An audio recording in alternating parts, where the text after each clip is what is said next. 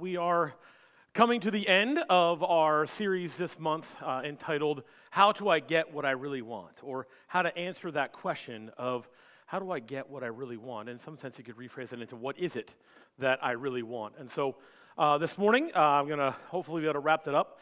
For those of you who don't know me, my name is Jeremy Allen, and I am not John Miklas, our lead pastor. However, I am younger, I am better looking, and I have more hair. Please make sure that gets on the recording. But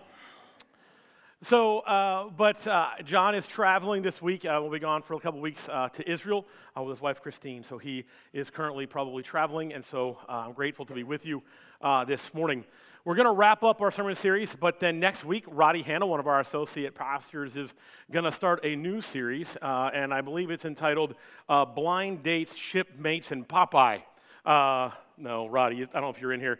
It's Blind Dates, Roommates, and Soulmates, or something like that. So my point being is I have no idea where Roddy is going to go, and I don't know Roddy all that well, but from what I understand, he's somewhat unpredictable and unstable. So it's going to be interesting as to where he possibly will take that.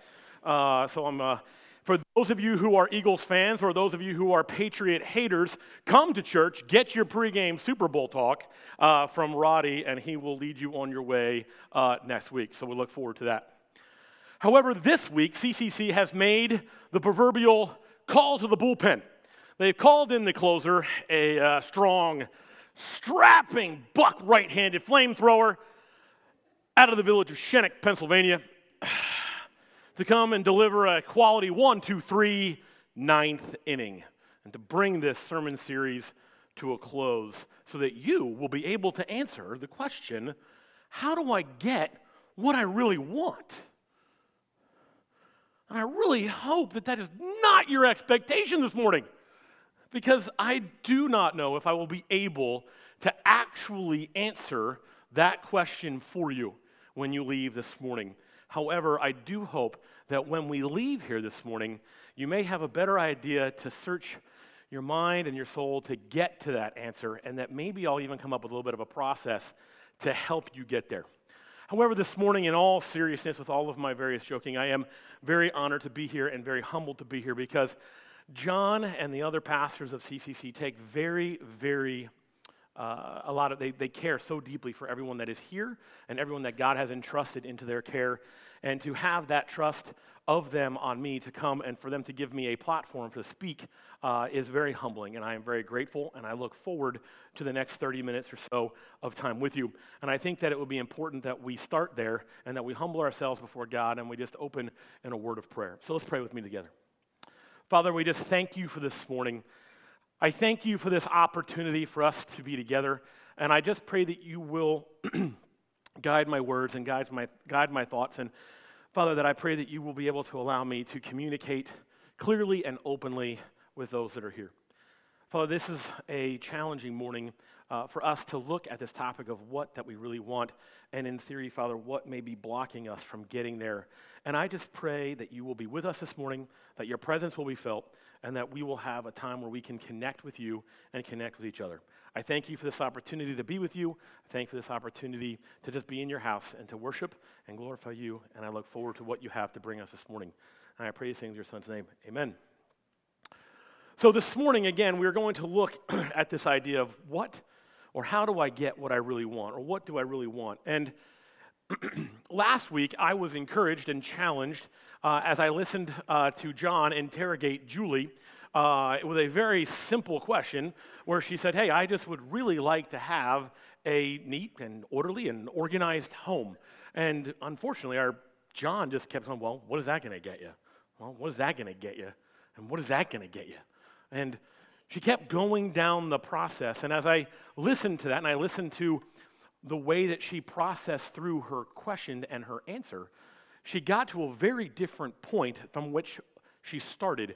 She started with, hey, I just want to have this house, and I just want to have this organization. And for moms and dads and others, I'm sure that you can sort of understand that. I know that when I come home from a long day of work and I walk in, and I may have most likely just prayed, okay, God, help me to be engaging in the lives of my kids and my wife, and I'm going to walk in, and you walk in the door, and chaos has ensued, right? And it's just homework is everywhere, music is playing, dinner is in some fashion of getting done, and it's just a little bit crazy. And I'm sure at that moment, my wife really connects with the idea of, I'd just like to have a neat and orderly home. And so I think that we can all associate that. But as we dove down that with Julie, we realized that she ended up at a place where she really was craving peace and rest, and a place for her to have that opportunity. And what she got to was something that she could get, something that she could do here on the surface, but where she ended up was a place that can only be given by God. That peace that passes all understanding, that peace that we need to rest our soul, and that can only be given by God to us. And so that is a little bit of the process that we want to walk through today. We want to kind of look a little bit more at those surface desires, that what do we want, but that underneath of it and lurking just behind that are a whole bunch of other questions. And if we don't answer those questions, then we're not going to be able to answer the first question correctly. Because John's already done a really good job of explaining that we may think that we want something, and as we go down the path, we realize farther down the road, that's not really what I wanted. And now what do you do, right? So I want this morning to hopefully be a challenge for you to be able to look at this question, but more importantly, my really goal this morning is that when you walk out of here this morning, you walk out of here with an idea that I think there's something blocking you from answering this question. I have wrestled with this question for 3 weeks or longer now as I thought about speaking this morning, and I don't know if I have the full answer yet, but I do believe that God is saying that I think there may be something that's blocking you from really being able to answer this question correctly and with your whole heart and with what you actually desire. Not just on the surface what you want, but what is actually your desire and what you really want. And so this morning, I really hope that we will work through these things together, and that when we walk out, we may be looking at two different areas of your life, and there may be something that's blocking you from getting down to the answer that you want. Well, I have to open with an apology. I apologize that I did not look at the Bibles in the seats below you or underneath the seat in front of you to give you the page of Romans chapter 12. But hopefully you will pull it out there and be able to find Romans. For those of you, feel free to open up your phones or iPads and follow along if you so desire. But today we're going to be in Romans, and we're going to look at a relatively familiar passage of Scripture. And we're going to just look at it and try to take it apart and see what is happening. And so while you're going there, just to give you a quick background, this is a letter from Paul to the church of Romans, and he has spent 11 chapters doing a really good job of explaining something about God. And what he has been explaining about God for approximately 11 chapters is he's been walking through how much God loves us, how much he cares for us, and how he's very compassionate and merciful toward us. Right? And I believe a couple weeks ago we talked about one of my favorite passages in Romans chapter 7. And it's only a favorite passage of mine because every time I hear it, it makes me cringe. And that is the Jeremy Allen paraphrase of, that I don't want to do, I just keep doing that. However, that thing that I don't or that I do want to do, for some reason, I can't get to. So I keep doing the things that I don't want to do, but the things that I want to do, I can't get to. And I believe that's in Romans 7 somewhere. And I just believe that, that's that struggle. But Paul's done a good job walking us through some of these chapters and books and many other things of saying that it's okay and God accepts us with where we are and that he has love and compassion for us. And for those of you who have possibly looked ahead or gotten it open on your phone, you know that the first word of verse 1 is going to really say, therefore. And so what it says is, you've missed a whole lot, right? And I just tried to catch you up in about a minute and a half, all right? But basically, there's a lot that happened before here. And I believe that this verse will give us a good idea about what that is. But Paul is saying, look, in light of everything I've just said, in the first 11 chapters of Romans, I've got something for you. And I've got something for us to look at. So this morning, we're going to read through the verses, and then we're going to go back, and we're going to tear it apart. All right? Therefore, I urge you, brothers and sisters, in view of God's mercy, to offer your bodies as a living sacrifice, holy and pleasing to God. This is your true and proper worship. Do not conform to the pattern of this world, but be transformed by the renewing of your mind. Then you will be able to test and approve what God's will is, his good, pleasing, and perfect will. So this morning we want to unpack this a little bit. So let's go back. So the first thing here is Paul says is that I want to urge you to do something, and I want you to do it in the view of God's mercy. All right? Now, some of you, maybe students or some youth that are in here, there are times when you have to do something, and it's not necessarily in the view of your parents' mercy, right? It's in the complete opposite view of your parents' mercy. It's in the complete view of your parents' authority, okay? And that's not what Paul is saying here, though. He's not saying, you better do this or you're going to bed right now. It's 5:30. I don't care. Do it or go to bed, right? That would be in view of authoritative view. But Paul is saying here that I'm urging you to do something in view of God's mercy. And mercy really says it's to show compassion, forgiveness, caring for someone else who you have authority and control over, right? So God is giving us mercy because he is in the power of authority over us, but yet in the midst of everything that we go through in life, his abundant mercy is for us. He has compassion for us. And John talked a lot about that last week, that God really doesn't truly desire a whole lot from us. He has a whole lot more to give because God is for us. And we're going to unpack that a little bit more. But that's where we are. That's the view. The view is, hey, God is a merciful God, loving, compassionate, and caring. And some of you may have a hard time accepting that because of the way that your past has been. But Paul wants to change that and say, look, in view of all this, I'm going to urge you to have a different response. And the response here is to offer your bodies as a living sacrifice. All right, so I am not a huge, big fan of blood or anything. I'm not a medical person. And if you look back at what sacrifice looks like in the Old Testament and the rest of the Bible, it's a pretty bloody proposition, right? Everything under the sun was getting sacrificed because everybody kind of wanted to make atonement for their sins, and the way that they did that was the shedding of blood. And so it was a pretty nasty thing. So Paul here is giving the people at Rome who are still living sort of under this context of sacrifice a pretty big word picture here of I want you to lay on the altar. I want you to get up there and be that sacrifice. Now, in today's world, that may not be as striking, but that's a pretty striking word reference or a picture as to what God is talking about here. However, he is talking about a living sacrifice.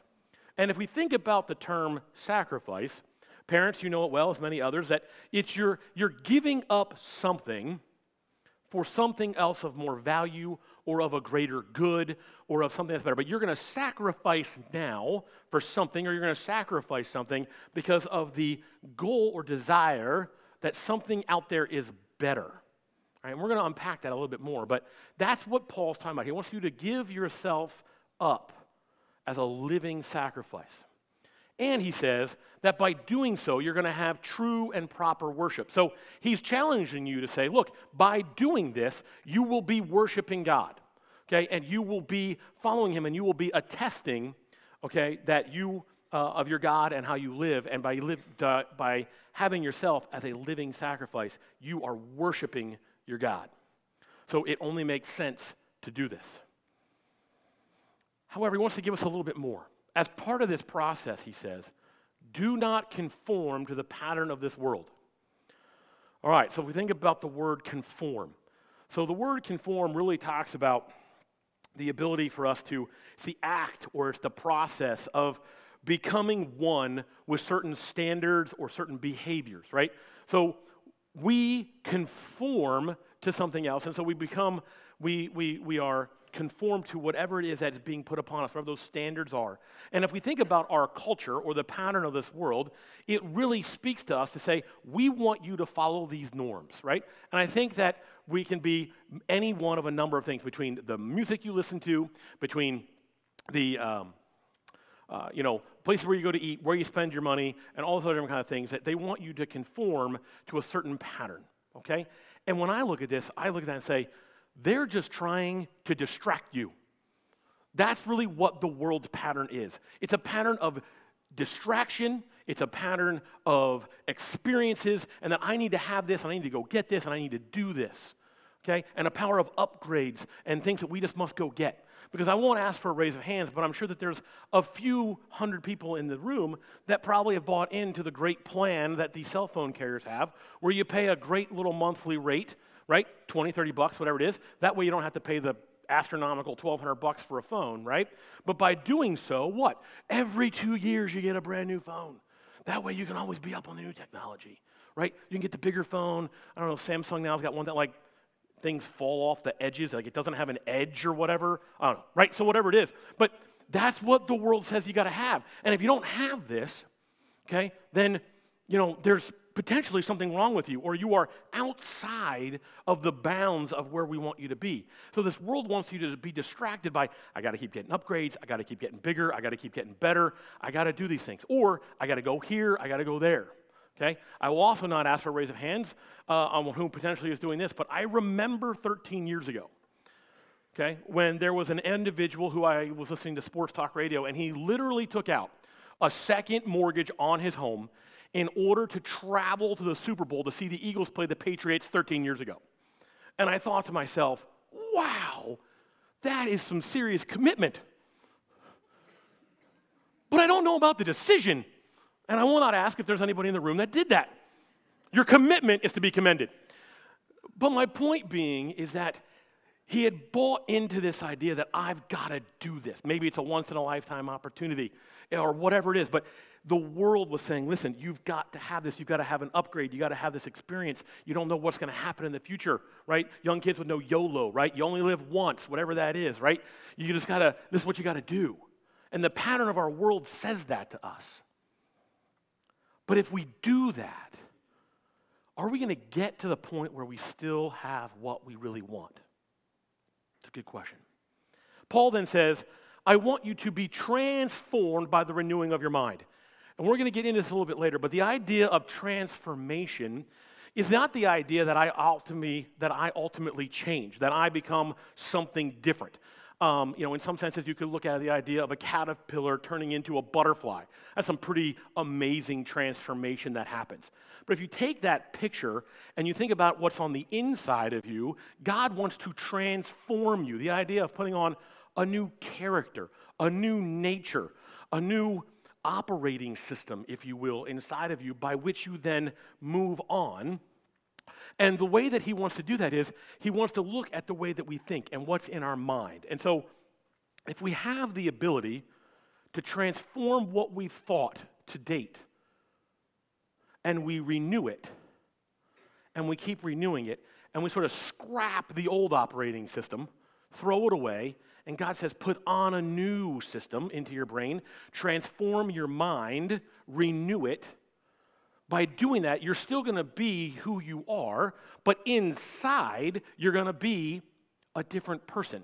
You're going to have a different nature and a different character, okay? And we're going to untackle that a little bit, but that's the idea here. The idea is that I'm not physically going to turn into something completely different, but God wants to renew our minds, our operating system, to get that down, and so that we then transform our thinking, and then from that character change, from that nature change, we will then be able to test and approve. And so what does that mean? That's saying you are saying that you approve this, that this is good. What are we saying is good? We're saying that God's will, it's good and it's pleasing. And so if we are able to live our lives under being a sacrifice or under surrender, which we'll talk about, if we can live our lives, transform our mind, then we're going to test. We'll be out there in the world showing the world that we approve that God's will is good for us, that he wants something for us. Okay? So we're going to unpack this a little. So that's sort of where we are, and that's what Paul's talking about. But I believe that in order to get into this, we got to look and say, well, how do I understand, Jeremy? How do I understand what this really means to renew my mind? What does that look like? And ultimately, I thought the best way to look at this is to look at the life of Jesus, okay? And he had some really strong words in Mark and Luke, chapters 8 and 9, I believe.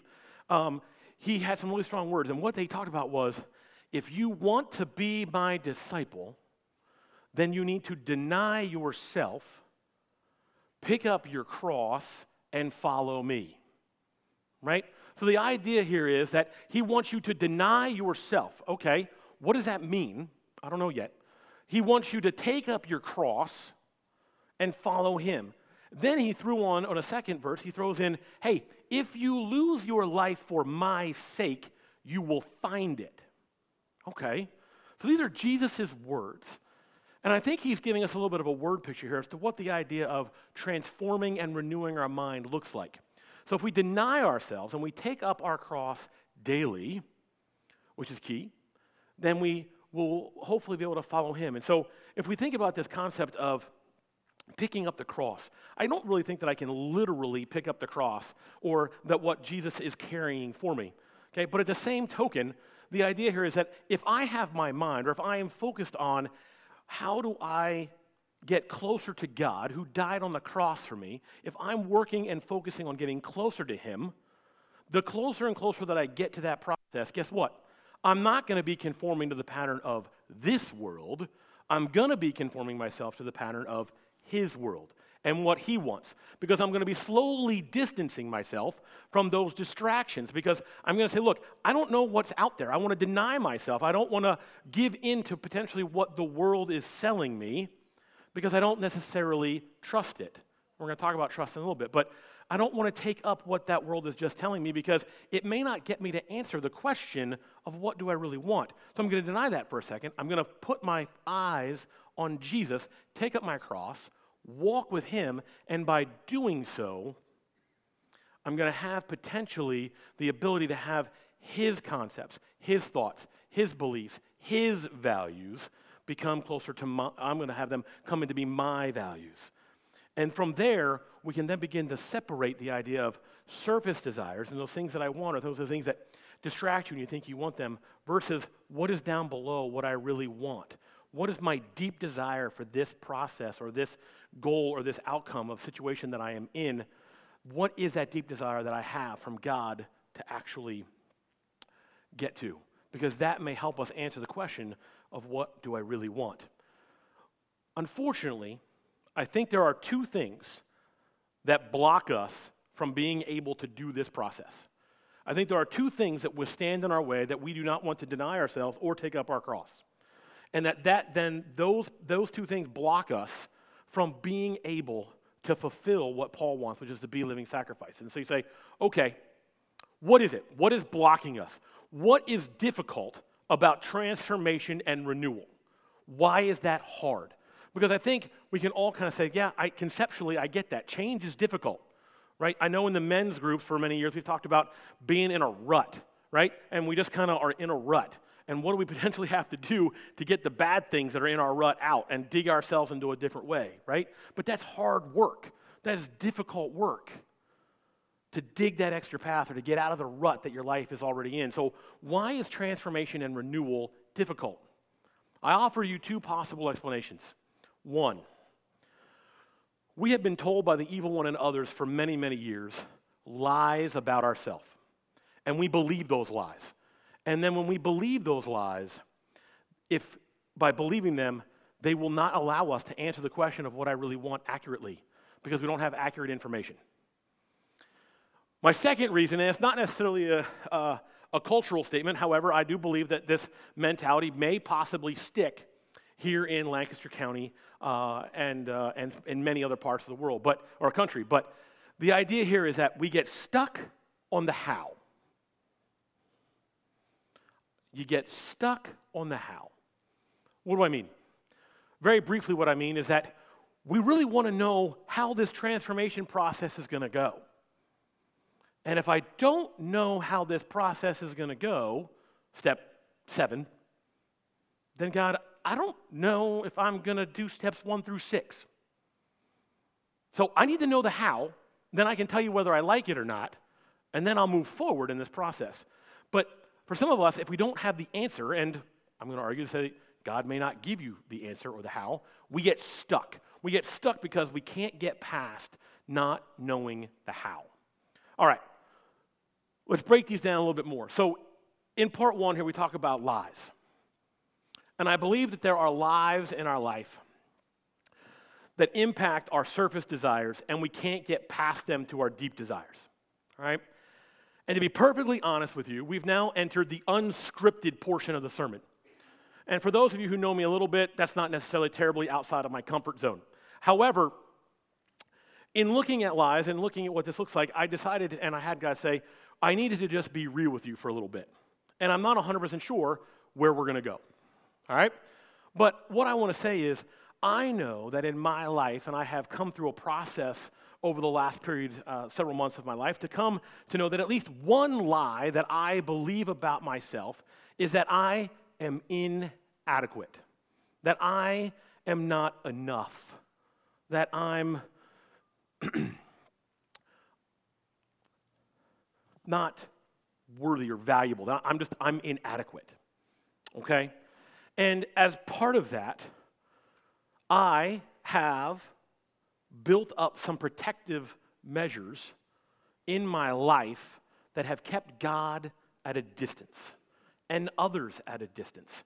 And I won't let them penetrate because I believe that I'm inadequate. And if you actually knew me, you'd find that out. And I can't have you believe that.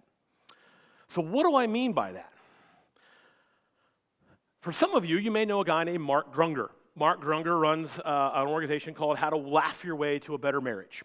And inside of that, he has a process by which you answer some questions, and he puts people in certain flags. And they're sort of countries, okay? And there's sort of different ways for personality traits or different traits about you and your personality. And for those of you who have gone through that, you'll know that one of those countries is called Fun Country. Well, I live in Fun Country, all right? And in living in Fun Country, I'm okay being the center of attention. I am okay to be in the spotlight. I feel okay to have sort of that center of everything sort of swirling around me. That's just fine. That's not going to make me cringe. I'm not going to die. I will probably sweat a little bit, which I most likely am doing now. But you know what? That's okay. Everybody sweats. I'm okay with that. However, living in Fun Country gives me an interesting perspective in that I feel like I've got to entertain you, and I've got to keep you laughing, and I have to make sure that you have a good time. And that includes this morning. I feel like I must entertain you. I need you to have a good time. I want to connect with you. And if you don't, then you're not going to have a good view of me. And if you don't have a good view of me, then you're not going to approve me. And in some senses, you're going to feel that I am inadequate and that I have failed you in my process and in my communication this morning. And so because I don't want that to happen, I'm going to do everything that I can to make sure that everybody has a good time and to make sure that you're okay. And by my jokes and my speech and my communication, I can keep you here. And everybody has a good time and everybody goes home and everything is great. But the reality is that I'm still fighting this lie that I don't feel inadequate or that I feel inadequate. And if you were to break through that, if you were to break through my jokes and my fun and my this measure that I put up against me, and you saw the real me, you may not like what you see. And so in some senses, we do that to God. And we believe that God can't see through these things that we've put in our place and in our lives. And that somehow we've kept God away from us. That we've put these practices in our lives and we've said, God, you come right here. And that's as far as you come. Because if you break through that, I don't know what that will look like. But I challenge you to say, we need to look at those lies. And for me, it's a little bit of inadequacy. For me, it's a little bit of value and worth. Because if I actually embrace the concept that I am enough, if I embrace the concept that I am enough, that I am adequate, that I am okay, that God loves me just for me, in all of my round and sharp edges, in all of my things, if I truly accepted that, then I would be taking my mind and putting something new on it. And I would be deleting those files of inadequacy and having to joke and having to be fun, and I would be being real and authentic, and I would be with people and engagement. Ooh, Well, that's kind of scary too. But at the same time, it would change the way I view people. It would change the way I view myself. And one of our missions at CCC is to love God deeply so that we can love others fully, or the reverse of that. May have gotten that wrong, but sorry, John.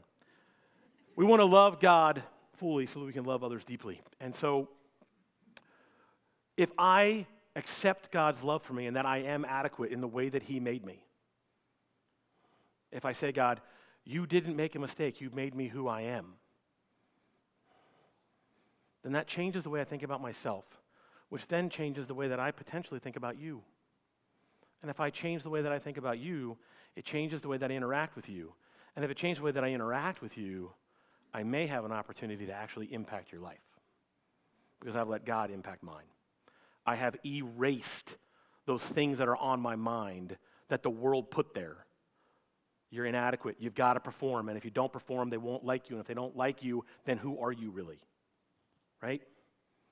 So that's a lie that I have believed about myself. I don't know what your lie is. I don't know what those things have been spoken to you. And they could have come from many different sources. And trust me, that's not the only one. Okay?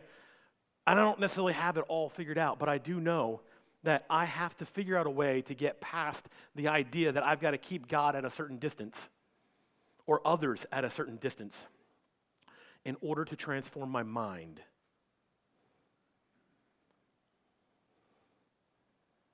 Secondly, we talked about getting stuck in the how.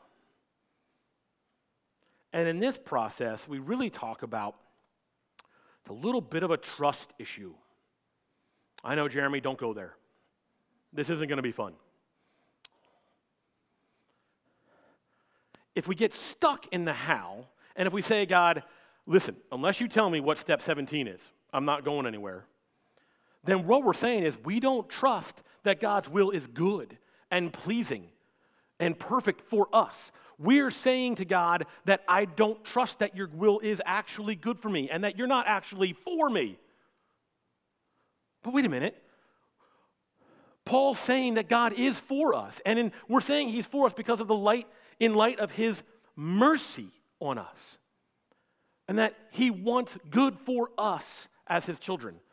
But if I get stuck on the how, if I don't trust him with the how, if I don't trust him with what does that look like to change my mind, to transform my mind, to renew my mind every day, then I'm not going to engage with God. And if I don't engage with God, then I'm just where I am. I'm stuck. And if I'm stuck, then you're going to answer the question of what do you really want just right where you are.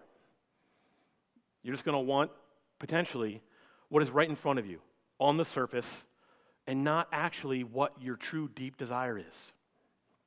All right? We get stuck in the how.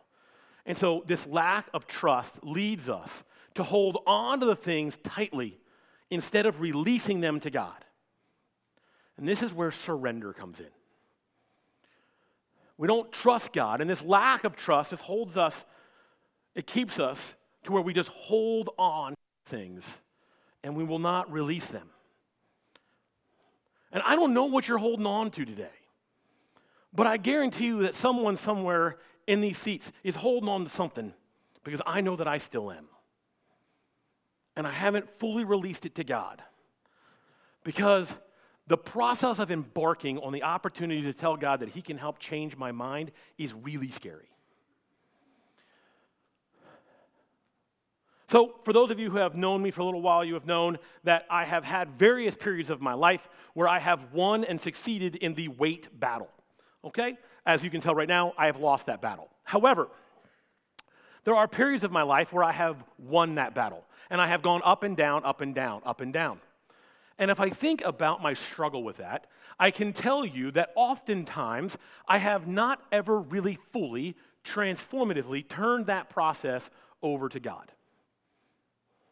And you would say, well, that seems like a really odd thing to possibly turn over to God. I would agree. I haven't done it yet.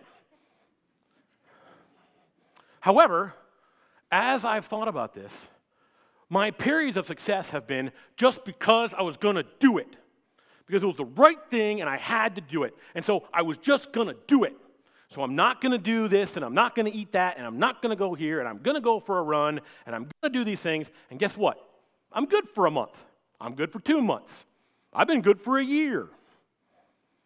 But everybody goes on vacation, right? And you can't diet on vacation.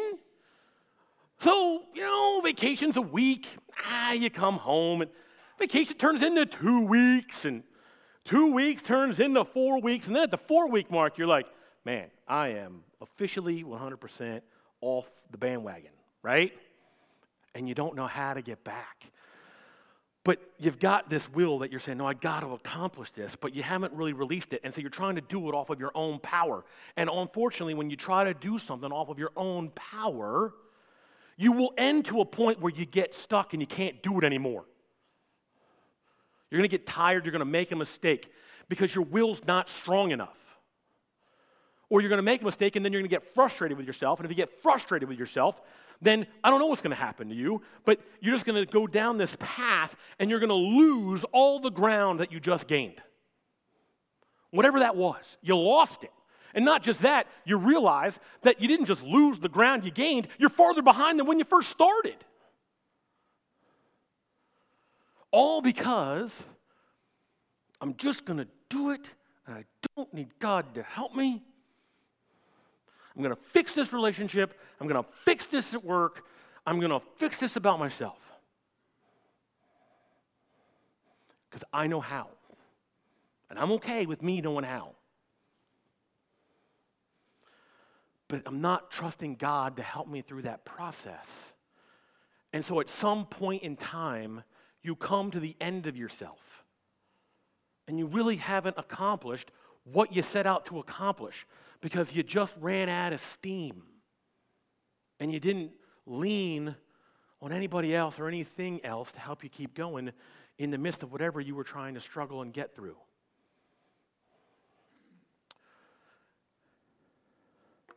I don't know exactly what that potentially may be for you, but I do know that this process of renewing and transforming our mind has the ability to give me long-term sustainable success, not just short-term behavioral change. Because if all I want is short-term behavioral change, then I can will that. I can do that for a certain period of time. But what I can't do on my own, apart from God, is I can't change my mind. I can't transform the way I think without His help. I can't reprogram it. I need Him. But if I can reprogram that, then whether it's weight, whether it's anger, whether it's whatever it may be, I can accomplish long-term lasting change.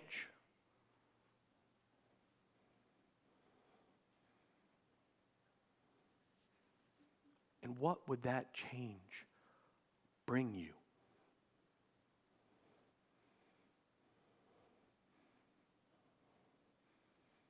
I know that when I think about what it could bring me, the hope of what it can bring moves my soul to want to engage. And I hope it does the same for you. But I will also tell you, I don't know the how, but I want to let go of that. I don't need to know. I don't want to get stuck in the how. So I challenge you this morning to look at and say, what lies am I believing? What have I been told? What is there that's blocking me from God, and I'm keeping them and others at a distance? And even if I happen to know that, if I don't know the way to change anything, but I'm not willing to surrender and to say, okay, God, I give this up to you, then we're going to get stuck and we're going to keep our mind the same. And at some point, you're going to come to the end of yourself. And you're going to realize you didn't get what you really wanted. Whether it's honor, respect, integrity, whatever it is that you're looking for, that's that deep desire that God has put inside of you, you're not going to get it. You're still going to be focused on the distractions and the new phone and the new experience. But that's not going to give you what you really want. And so this morning, I challenge you to say, what is blocking me from surrendering and being a living sacrifice? and surrendering to God's will in my life, to allow God to transform my mind, to allow God to transform that, to change my character from the inside so that I can then go out and tell everybody that I run into with my life and with my actions, I'm proving that God's will is perfect and pleasing. And I am showing them that God is for me, not against me. Let's pray. Dear God, I thank you for this morning. I thank you for this challenge. I thank you for the fact that you love and you care for us with where we are right now. In all of our brokenness, and in all of our struggle, and in all of our pain, you are still there. And even though we may not want to let you in, you're still there. And you're still knocking at the door, and you want to come in. Father, I thank you that you never, ever, ever give up. I thank you that you love and care for us. Father, I pray for everyone here. I pray that you will begin to work in their minds and allow them to process through what are those lies that I have believed for a long time about myself. What are those lies that are blocking me from getting to you? What are those areas of my life that I have believed something that is not true? That I'm inadequate, that I don't measure up, that I have no value, that I have no worth, that I do not let your words of love, acceptance, reign over top of them. Father, allow us not to get stuck in the how. Your ways are beyond our ways. Help us to trust you with the process of transforming our mind. Father, because if we are able to transform our mind, we will transform our lives. And if we can transform our lives, we can impact the world. Thank you for loving us and caring for us. And thank you, most importantly, for sending your Son to be the ultimate sacrifice for my sins. For when he died on the cross, he bore that shame, and he was obedient to your will, the ultimate surrender. We thank you for your Son. We thank you for your love. And it's in